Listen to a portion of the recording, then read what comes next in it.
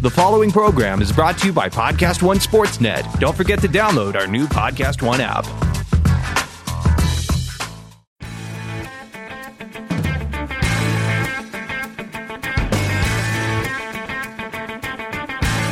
Hello, everyone, and welcome to the AP Top 25 College Football Podcast. I'm Ralph Russo, college football writer with the Associated Press.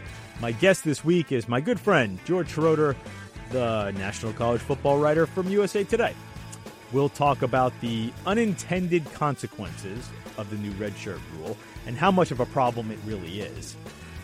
And we'll preview Week 6 of the season with high-stakes games between Texas and Oklahoma, where George will be, plus Notre Dame at Virginia Tech and LSU at Florida.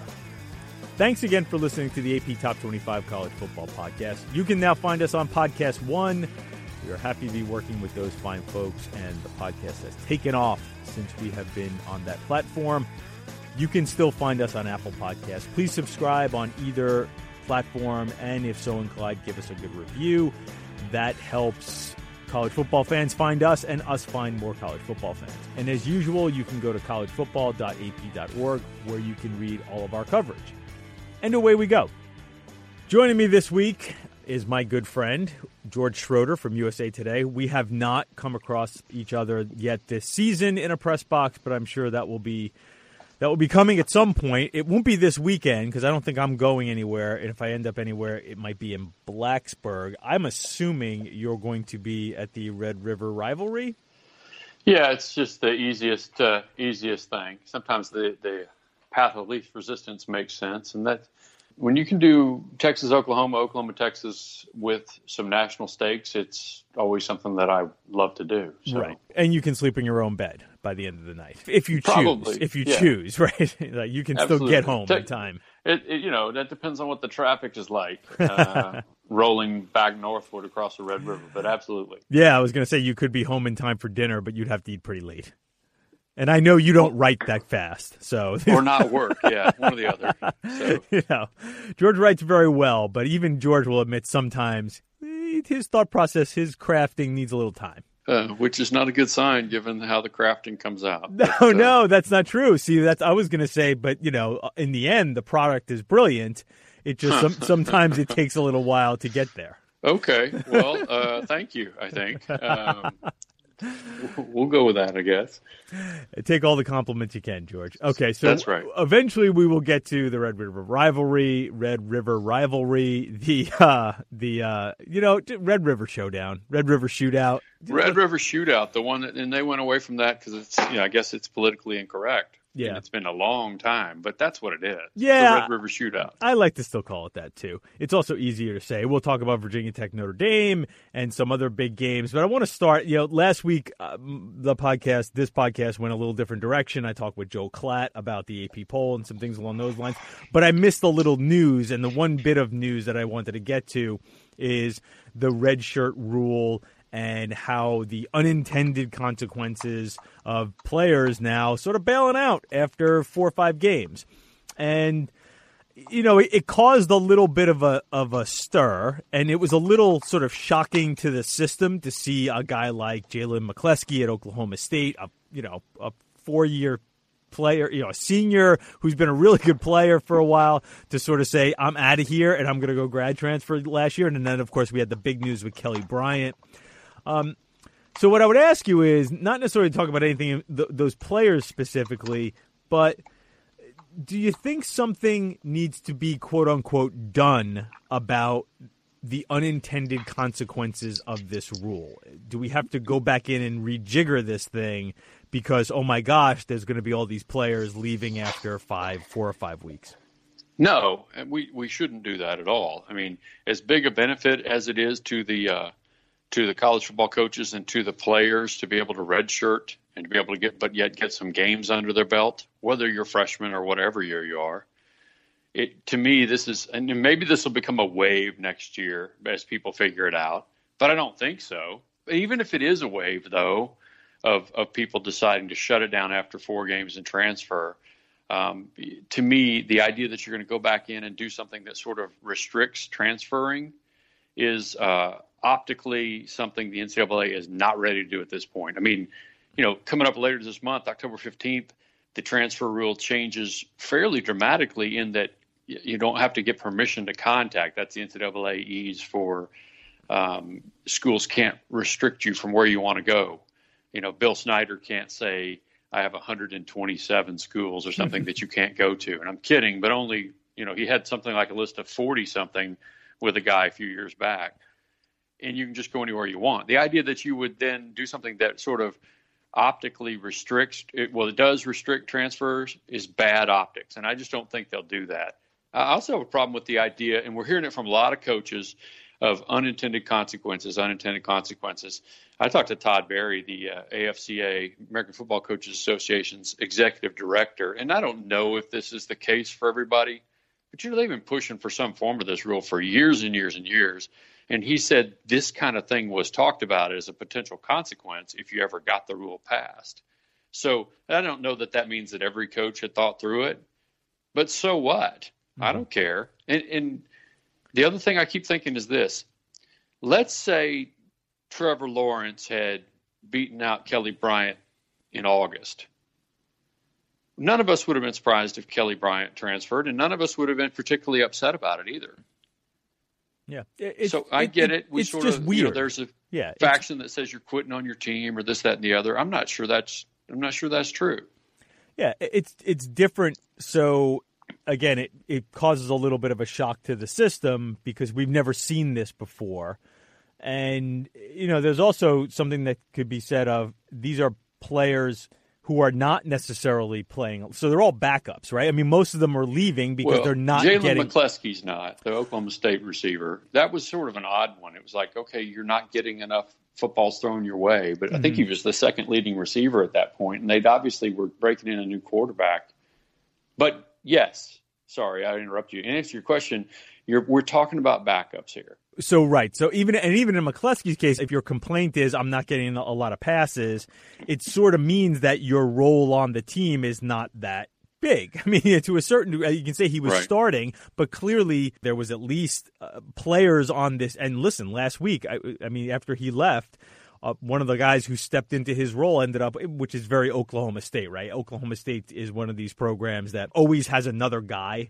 They always seem to have the next guy, and you may not know who that guy is, but he's probably pretty good. So they had a player who stepped up and caught like 8 balls and for over 100 yards. My point being that these players are not so critical to these teams that they're going to collapse. They're players that are probably in some ways have been at least a little bit marginalized. The only issue becomes depth. Which is obviously a problem. Listen, I mean, Clemson sort of found that out this weekend when all of a sudden it was left with the third-string quarterback, and now Hunter Renfrow is the number 3 quarterback on the team, so that's not ideal. I also think that it falls into the bucket of things that we see a lot in college sports, which is we overreact to a small number of players doing something that is unusual and then think, do we need to make a rule? Or like, how is this going to affect the game? It strikes me a little bit as like sitting out of bowl games. I think we're going to continually see more of that, but I don't know if it'll ever get to the point of being an epidemic, like it's sort of being portrayed as. Listen, Ralph, I think you're right about that. And by the way, I want to go back real quick to unintended consequences. We were talking about just this sort of situation all summer long with the Alabama quarterback situation, with Tua winning the job, which of course he did, and with Jalen Hurts playing in 4 games, which of course he did. And then there was this thought, well, maybe he'll shut it down at that point and become sort of this emergency break the glass if there's an emergency quarterback, but then transfer after the season's over and, have 2 seasons of eligibility left. We were already contemplating that. What we didn't contemplate was that people would leave the team. And, of course, Jalen, in kind of an interesting upset for the conventional wisdom, played in his 5th game last week and appears to be very content with his current role. So that's unusual. But we'd already been talking about this. So the idea that no one had contemplated in the coaching ranks, somebody's not going to be a break the glass guy. They're just going to quit the team and transfer. And quit is not a good way to put it, but it's hard for me to believe that. I do think this. I understand coaches who would tell you, well, this sort of could be a potential problem for me in recruiting because of the way we build our roster, with the 85 scholarships and the 25 you can sign in any one year. And I get all that. but I don't have a lot of sympathy for those guys, quite No, frankly. no. It's roster management is part of your deal, and this will be one more thing that you have to figure out how to deal with. But the benefits to being able to play those freshmen, especially the young players, 4 games and, keep them enthused, see if they can help you, all sorts of things like that. The benefit to team morale, I think, is probably pretty good across the country, too. Yeah, and I think that even I don't think coaches haven't. You haven't seen sort of this uprising from coaches complaining a lot about this. Even Gundy didn't handle it particularly well from the media side of things, not letting Blair, but that was a different story. But he didn't come out and trash McCleskey, and Dabo's been very Dabo when it comes to Kelly Bryant. I'm sure at some point maybe a coach will lose a player and sort of grumble about that player. But I also think that it's because they understand that the benefits outweigh any negatives that are brought about by this. Their access to all these players on their roster that they didn't have before. So losing 1 or 2, and I think you're right when you say it's new, so it's sort of learned behavior. And we will probably see more of it because I'm sure that, listen, I am positive there are kids on rosters who did not know that they could do this until a couple of weeks ago, who may be looking at their situation right now, like may have read the story on McCleskey or on Bryant, probably Bryant because he was in the news a lot, and went, oh man, like we can do this now? Not because anybody's dumb or because kids aren't paying that close of attention to this. So I'm sure that there are some of them who are like, wow, that's something I'm guess we're going to have to consider at some point. Or maybe like they'll just store it away in the back of their minds and if things don't happen. So you'll definitely see more of it. But the overall benefits are still greatly outweigh whatever drawbacks there are. Let me suggest one reason we might not see a ton more of it, and that is this. As the years go on, we're going to find more and more players who have been redshirted. There was a trend away from redshirting over the last 15 or 20 years because if a freshman could help you, you'd end up burning his red shirt by playing him some. And so you had a bunch of guys who were upperclassmen who had a red shirt year still available to them. Now I think you're going to find a lot of – and coaches will strategize in different ways on how to do it. But, nothing says a guy has to play in the first 4 games in red shirt. You could theoretically structure your freshman playing time in some ways over the course of an entire season and play some of these guys in these 4 games and some in these 4 games and some of these 4 games. I think we're going to see more freshmen get redshirted. And my point on that is if that's the case, then the upperclassman doesn't have a redshirt year available to him to do this too. So I think it's hard to know how this is going to shake out, but I think that will end up limiting the sheer numbers of upperclassmen and people who just decide to transfer. Yeah, that's a good point. And, Gary Patterson, I remember talking to about TCU's coach about the way he was going to use the rule this year. And he sort of mentioned what you just mentioned, which was he's got a pretty good team. He's got a fair amount of experience, 1s and 2s. He had thought, and what he said was, I'm going to try to do sort of what you said is space this out, use freshmen and players on special teams, but be able to have a system where I've got a group for the first 4 games, a group for the second 4 games, right, and a group for the last 4 games. And if some of these guys emerge and really need to be played more, then they could do that. But he hinted at using it that way. While other guys like a Matt Rule at Baylor, who's got a really growing team, he wanted to see who was going to be able to play. And I think his idea was, I'm going to play a lot of these guys the first 4 games and then figure out from there because I really need to find some players when I get into Big 12 territory. The interesting thing also, though, I sort of have to play this out in my head. You're right that guys are taking red shirts, but I do wonder if you're also combining this rule with the fact that so many kids come in early and are basically done, graduated by the time they hit year 3, if you are possibly creating a bunch more graduate transfers with 2 years of eligibility left. So I've already taken my redshirt year. I've played 2 years. Now I'm done. I'm graduated, but I still have 2 years left. And that's interesting because grad transfers with 2 years of eligibility are a little more desirable in a lot of cases. It also could affect – because they're trying to tinker with the grad transfer rule. And one of the ways they want to tinker with it is saying, hey, if you sign that kid, you're on the hook for that scholarship for 2 years. Because there are very few grad programs that are 1 year, though those are going to start popping up, I'm sure. And they have those for football factories. Yeah, they have this precise. They have majors like this and grad programs like that to help out the football players to a certain degree. But I am interested because if you have a bunch more grad transfers with 2 years eligible, now all of a sudden that little trick you were going to play, which is to say, oh, you got to use that scholarship for 2 years. Well, now you have players who you can have for 2 years. Right. So yet another unintended consequence. I think the whole thing is there are so many sort of potential tentacles that could grow off of this, and I don't think we've really figured all of them out at this point. No, and like everything with the NCAA, right? I mean, anything with college sports, there's a lot of push and pull and yin and yang, and you never quite know exactly where any rule is headed until it's there, and then all these unintended consequences just sort of pop up. All right, so we are going to take a little break here, and then we'll come back and talk a little bit more about football. You are listening to the AP Top 25 College Football Podcast. I'm Ralph Russo. I'm with George Schroeder from USA Today. Back after this. And we're back on the AP Top 25 College Football Podcast. I'm Ralph Russo, joined this week by George Schroeder from USA Today, my good friend. So let's talk some ball. And before I get into the specific games, we've got a month in the books here, and there's already a little bit of a sense of, man, we kind of know who the playoff teams are going to be. Boy, there's like 4 or 5 really good teams, and everybody else just sort of seems okay. Now, I think that maybe is a little bit of an overreaction. But if I was to throw this at you, what could spice up October here to make things a little more interesting so we're not just sort of waiting around for Alabama and Georgia to play, for Ohio State to get some big games, and Clemson to finally lose? Like, it just seems like we're sort of waiting for 4 or 5 teams to lose rather than having teams sort of force the issue. What could happen in October where teams possibly forcing the issue? I mean, I don't know if this really fits, but I think a lot of us look at LSU's number 5 ranking and think to ourselves, not really sure that's real. They have a great resume, but what I'm talking about is in terms of when you watch the team with the eyeball test, you go, okay, they're not like the others.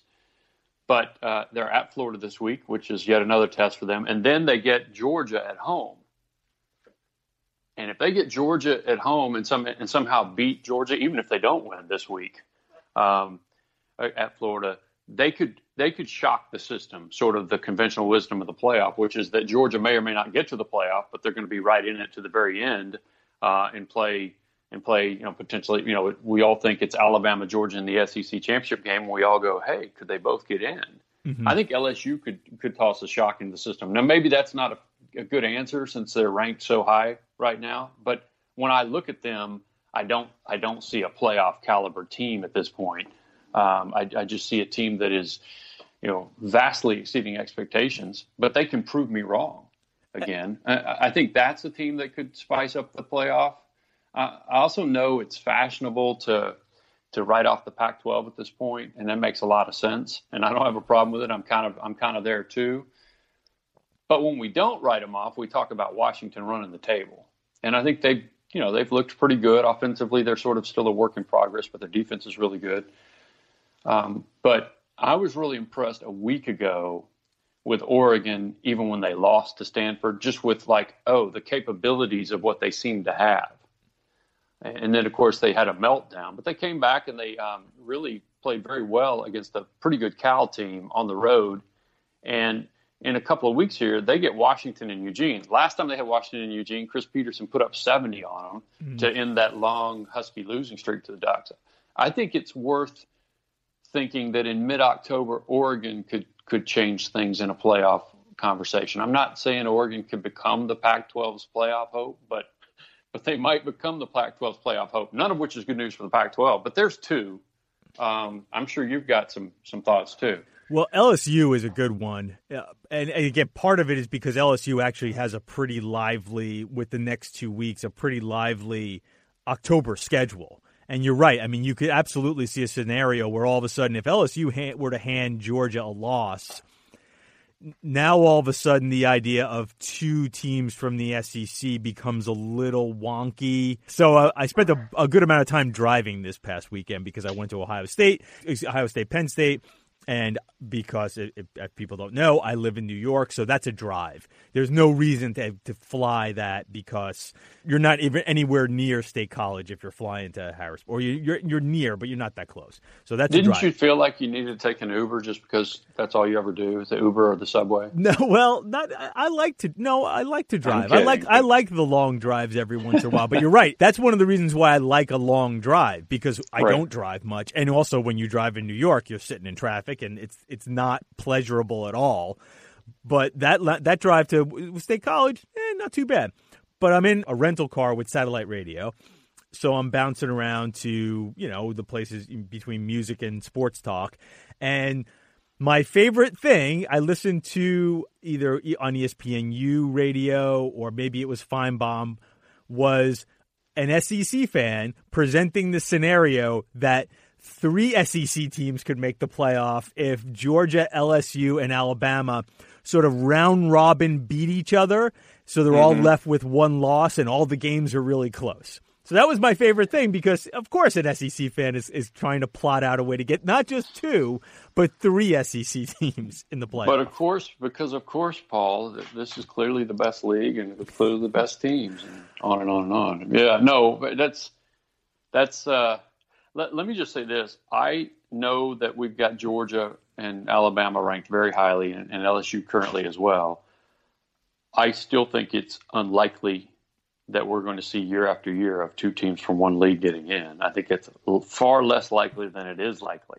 I agree with you 1,000%, and I think it's unlikely this year, especially in a scenario when the teams are playing each other. I think it became a little more palatable last year for the committee because Alabama and Georgia had not played each other.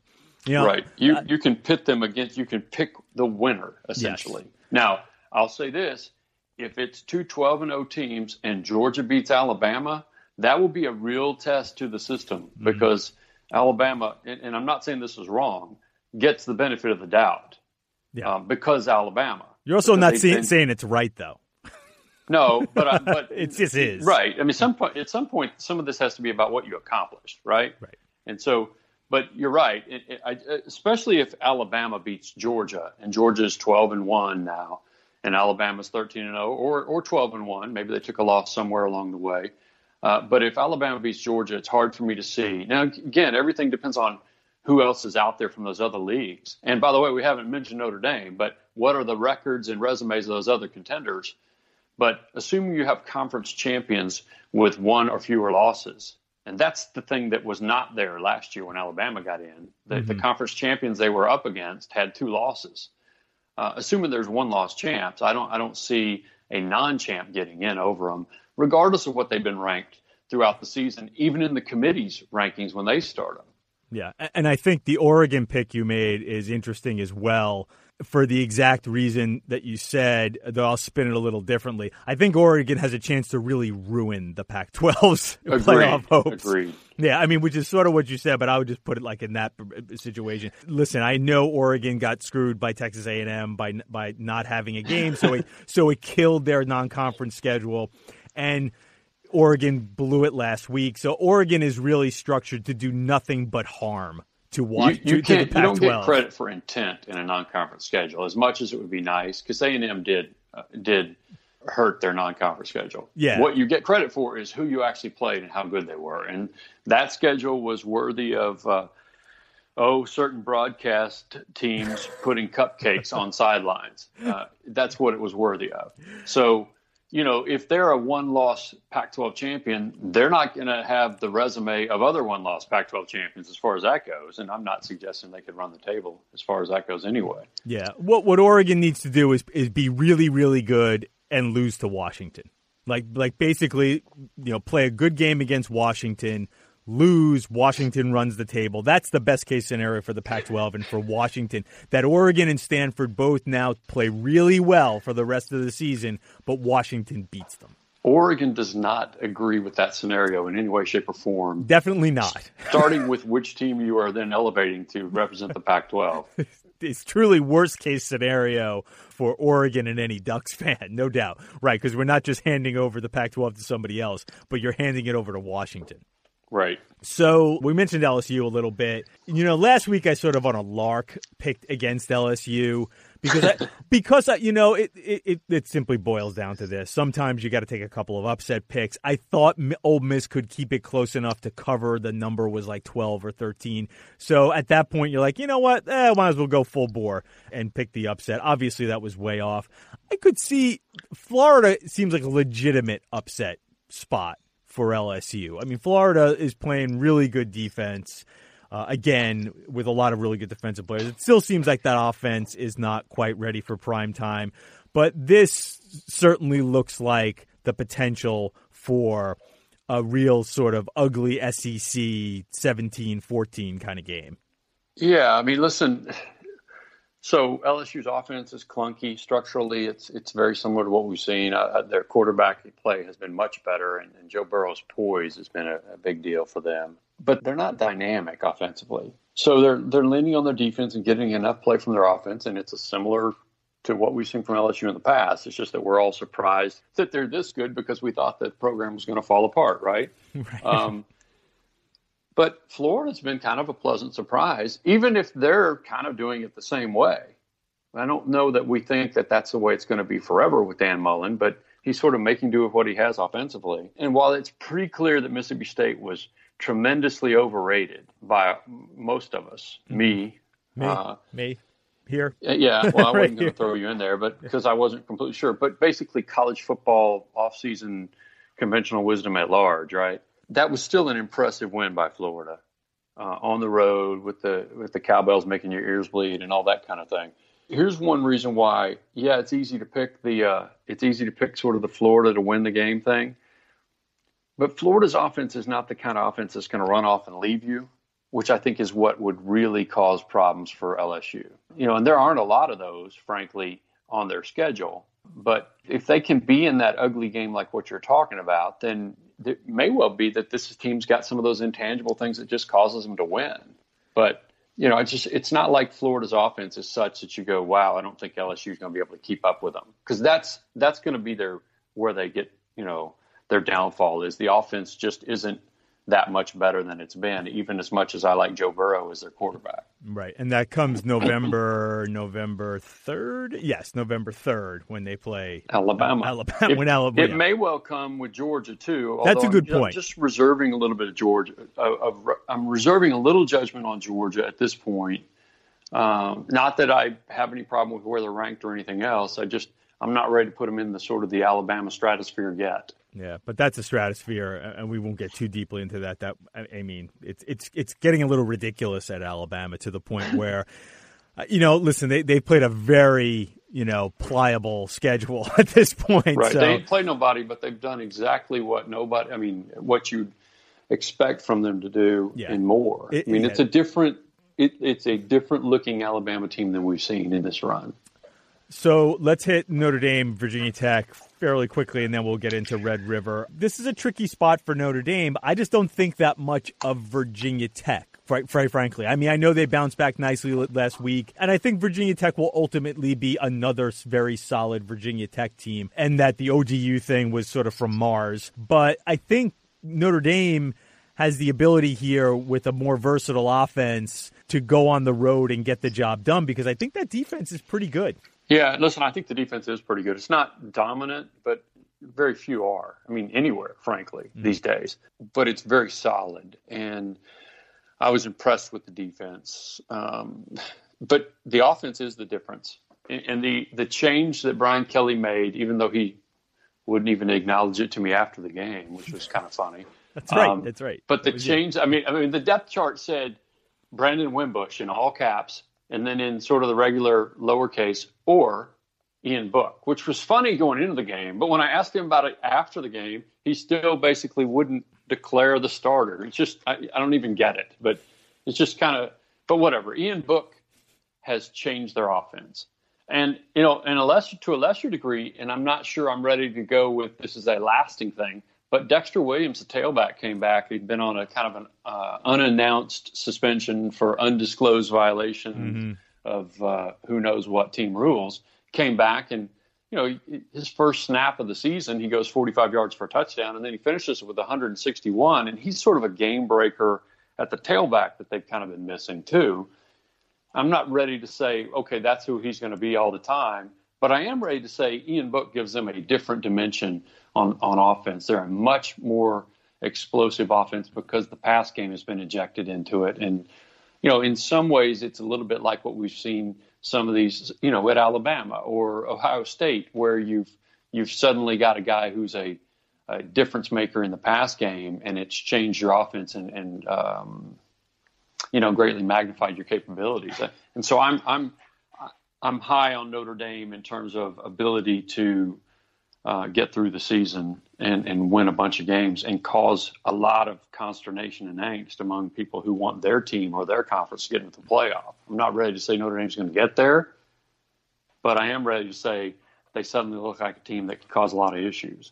So the Red River shootout between Texas and Oklahoma, both teams are ranked for the first time since 2012. So for the first time in a long time, this is a big game. The winner of this game is going to be undefeated in the Big 12 with a few games under your belt and thinking big things, especially the way the rest of the Big 12 has sorted out. Now, I still think the Big 12 looks like a conference with potholes in that I could see a Texas Tech upsetting somebody. I could see an Oklahoma State upsetting somebody. I could see even a Baylor coming around the bend here and tease. Like, there's a lot of the middle-class teams in the Big 12 that I think could be heard from. And West Virginia, I think, is legitimately good.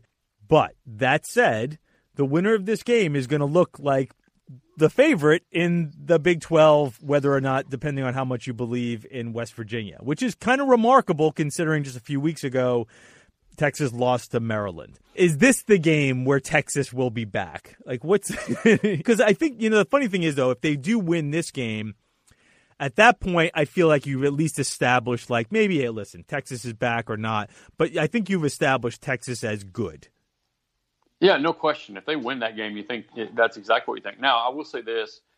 They won 3 years ago, and they weren't good. They ended up being a bad loss on Oklahoma's schedule, which Oklahoma overcame to get into the playoff, if you recall that, 2015. Mm-hmm. So it doesn't necessarily I was there for that one. I was there for that they're one. Yeah. Back, which, has become, the internet thing or the social media thing is if they recover a fumble, Texas is back. Or if they fumble, then sarcastically, Texas is back, right? Mm-hmm. But listen, I think this is a better Texas team. It's pretty clear they've got something different. That Maryland loss grows more inexplicable week after week.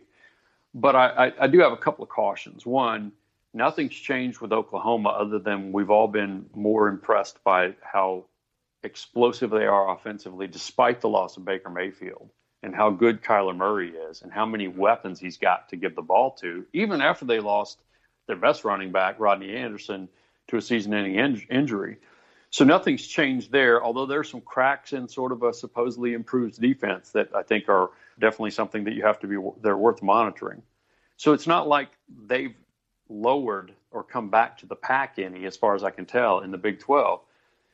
And in this 4-game win streak, the confidence with Texas is built on a 4-game win streak. And it should be, because winning is something Texas hasn't done. Right. But one of those 4 games was impressive, and it was they dominated TCU. I guess you could say the USC game was impressive, but I'm not quite sure what I think about USC. I think TCU's a halfway decent sort of, late top 25 type team when it's all said and done. And I just thought the way Texas won that game was really impressive. But, the way they beat Tulsa didn't do much for me.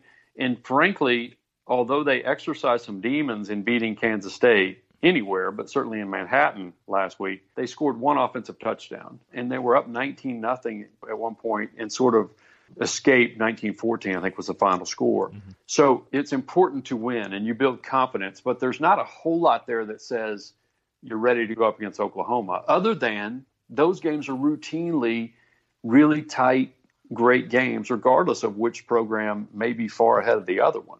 Yeah. Even last year, it was a 1-score game that Baker needed to make some plays in to give Oklahoma the win. Sam Ehlinger made plays down the stretch in the fourth quarter as a freshman who was not nearly as good as he is now, and he's a solid quarterback now who's not making the same kind of terrible mistakes to this point that he did last year when he was sort of thrown in the fire as a true freshman.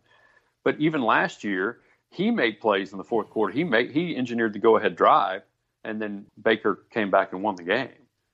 So I'm impressed with Texas. I'm impressed with Ehlinger's maturing. I think there's every chance they could win the game just because it's to do the cliche, you toss, the records out the window and all that kind of stuff. I think that's true in this rivalry game. Yeah, it's so rare that one of those teams really rolls it up on the other one. We saw it in the 2000s a couple times with OU and once or twice with Texas, but it doesn't happen very often. Yeah, Charlie Strong won this game twice. So, in neither time did it propel them to bigger and better things. So, yeah, it's just fun that it is truly meaningful on both sides, that we're going into this with the idea that it's a big game in the Big 12 and not just a referendum game for the coach at Texas, which is all it's been over the last few years. And we've come away with incorrect or faulty answers, whether things were going well at Texas or not. I guess they were false starts, right? A couple of times that we've seen. Even from Mack Brown. Mack Brown's last game against Oklahoma, I believe, was a victory that seemed like it was going to salvage or put Mack on a different track, and maybe they weren't going to force him out. And no, that didn't happen either. So it's been a weird rivalry over the last few years. It's nice that now it's just a big game. Do you know what I would like to see? One thing change about the Red River Shootout. One thing. I don't want anything to change with the Cotton Bowl, with the State Fair, with the way they put the fans in the Crimson Horseshoe and the burnt orange horseshoe. Love the trophy, the golden hat. Everybody's seen those guys galloping around the field. Baker Mayfield last year, right? Texas players. Charlie Strong wore it off the field one time.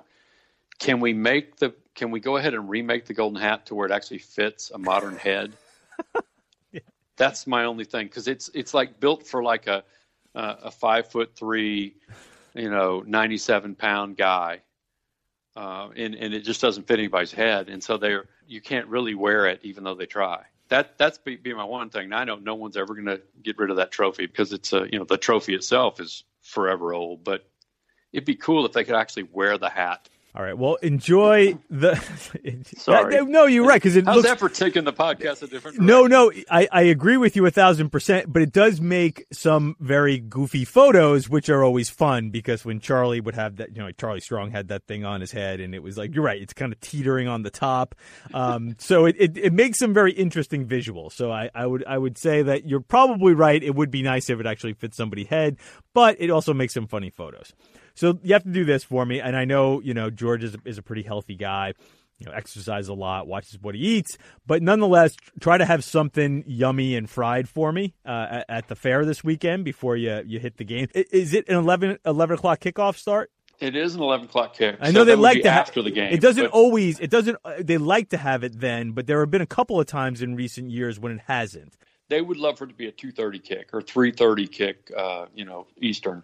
Mm-hmm. That's what their druthers would be. Just they never want it to be a night thing, just for safety and spilling 90,000 fans out onto the midway after the game. They never want it to be that, but my guess is they would rather have it be 3:30, that kind of situation. But they'll deal with it. They'll deal with the noon Eastern start, and it's great for me. Yes, right. Because as a writer, I root for those kinds of games. And again, you might be able to get home in time for, I don't know, maybe to catch Saturday Night Live or something like that. Well, or college football final. That's destination viewing. So, George, have a fried Oreo for me, and hopefully we will run into each other on the trail real soon. George Schroeder from USA Today. Thanks so much. Thanks for having me. I really enjoyed it.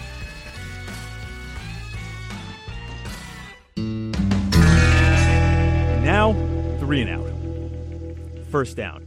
A final thought from me about play calling in the wake of Penn State's failed 4th and 5. Not the call specifically, but criticizing play calling in general.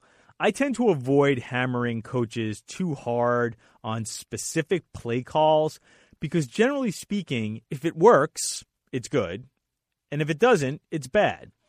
But there's more to it than that. Football is such a complicated sport with so many permutations and moving parts.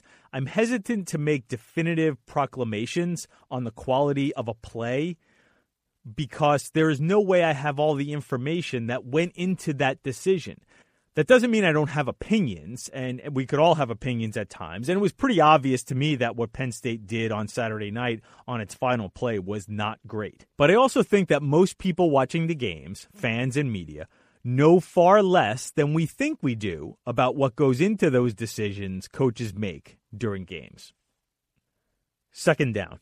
The rapid rise of Pat Mahomes to NFL star, along with Baker Mayfield quickly establishing himself as a solid NFL starter, got me thinking about all the tweets I get from college football fans who don't want to believe that any player is good unless they've played 12 games against Alabama. It is the strength of schedule conversation that has become so tedious when we talk about playoff contenders, but it gets transferred to players. Listen, I'm no scout, and trying to project who will hit or miss when it comes to the NFL is a really difficult task. Because not only are you evaluating talent and physical development, but also potential and personality. It's hard to know what players have peaked. It's even tougher to determine which players will embrace and are capable of handling an NFL workload and lifestyle. But if I had $1 for every time some player was dismissed for playing against bad defenses, as if you couldn't see the obvious freaky talents of someone like Mahomes by simply watching him and enjoying him play, I'd be a rich guy. I wasn't sure if Mahomes would be a great NFL quarterback, but there was no doubting his talent, and that type of determination can be made no matter the competition. Third down. Always looking for a little something off the radar, and this week that is Cincinnati, which has a home game against Tulane. The Bearcats could get to 6-0 and bowl eligibility in year 2 under Luke Fickell. It's been quite a turnaround for the former Ohio State assistant after going 4-8 last year. The Bearcats are still playing a lot of pretty young guys, especially on the second part of the depth chart, but Fickell has done a nice job of getting pretty good production out of the upperclassmen left behind by Tommy Tuberville, a group that has not had much success. That is coaching them up. That's the show for today. I'd like to thank my producer, Warren Levinson, for making me sound good. You can find us on Podcast One and Apple Podcasts. Please subscribe so you don't miss an episode. I'm Ralph Russo, the college football writer with the Associated Press. Thanks for listening, and come back for more next week of the AP Top 25 College Football Podcast.